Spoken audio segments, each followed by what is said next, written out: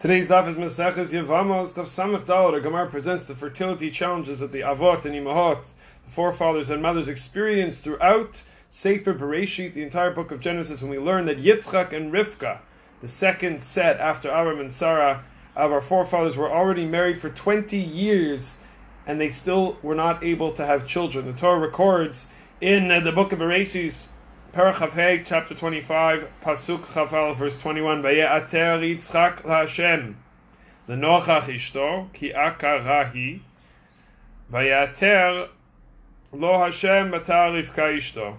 Yitzchak prayed to Hashem lenochach ishto, which Rashi explains to mean that Rivka was also praying. They were standing, and our Gemara brings this in opposite corners of the room, and that's the description that we have, this whole issue that they had, that they couldn't have children.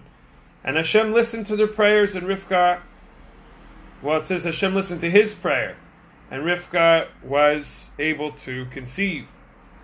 Now, Hashem responds to Yitzchak's prayer, but why did Hashem react and respond to Yitzchak if they both prayed, if they both davened? Rashi brings on the Pasuk, there's no comparison between the tefillah of a tzaddik ben tzaddik and a tzaddik ben rasha. You can't compare the prayer of a righteous person, the son of a righteous person, to a righteous person who came from a home that didn't have righteousness inside of it. Rivka was, as we know, a tzaddik bat rasha.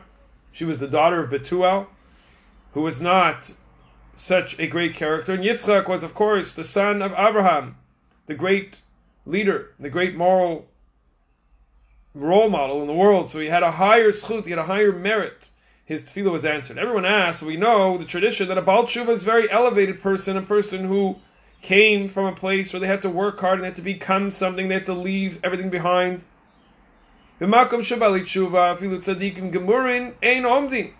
the greatest tzaddikim don't stand in the same place as a Baal Tshuva. So what's the idea? Comes from Dessler, page 205, and explains the challenge of growing up in the home of a tzaddik, of growing up in the home of a righteous person. One could say to themselves, they'll take it easy, no need to push ahead and develop new approaches in my service of Hashem, my avodas Hashem, just go with the flow of the upbringing.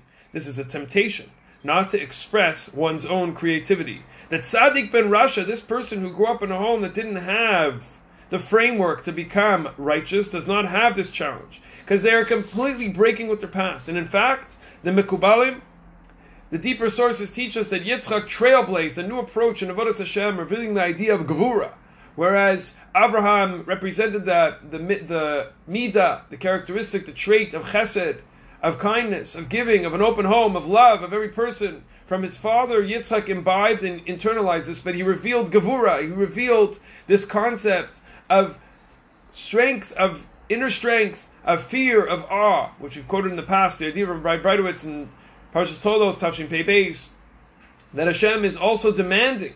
There is a midas hadin, there's judgment, there's holding back, there's tzimtzum. Not everything is showered equally on those deserving or undeserving. Sometimes it's withheld from those undeserving. So we have to rise to Hashem's expectations. This is serving Hashem with yira. This is the midah of gvura. This is the path, the pachad Yitzchak, the title that Yitzchak was given.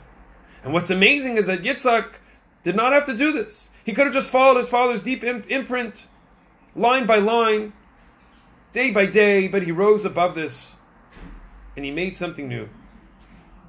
This is what our Gemara and Chazal are explaining, promoted Yitzchak's tefillah over Rivka's, and Hashem listened to Yitzchak's prayer.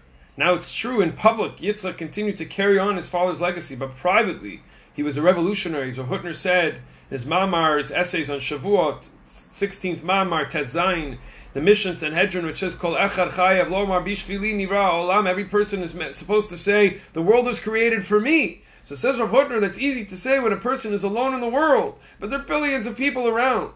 So how could a person say the world was created just for me? Says Rav Hutner, if the saying, in the saying is the deep idea that a person, bishvili nira olam, a person recognizes the uniqueness. Question one must ask themselves, each of us must ask themselves, is how can I, how can you, how can we, each of us express what I am meant to be and to bring into this world?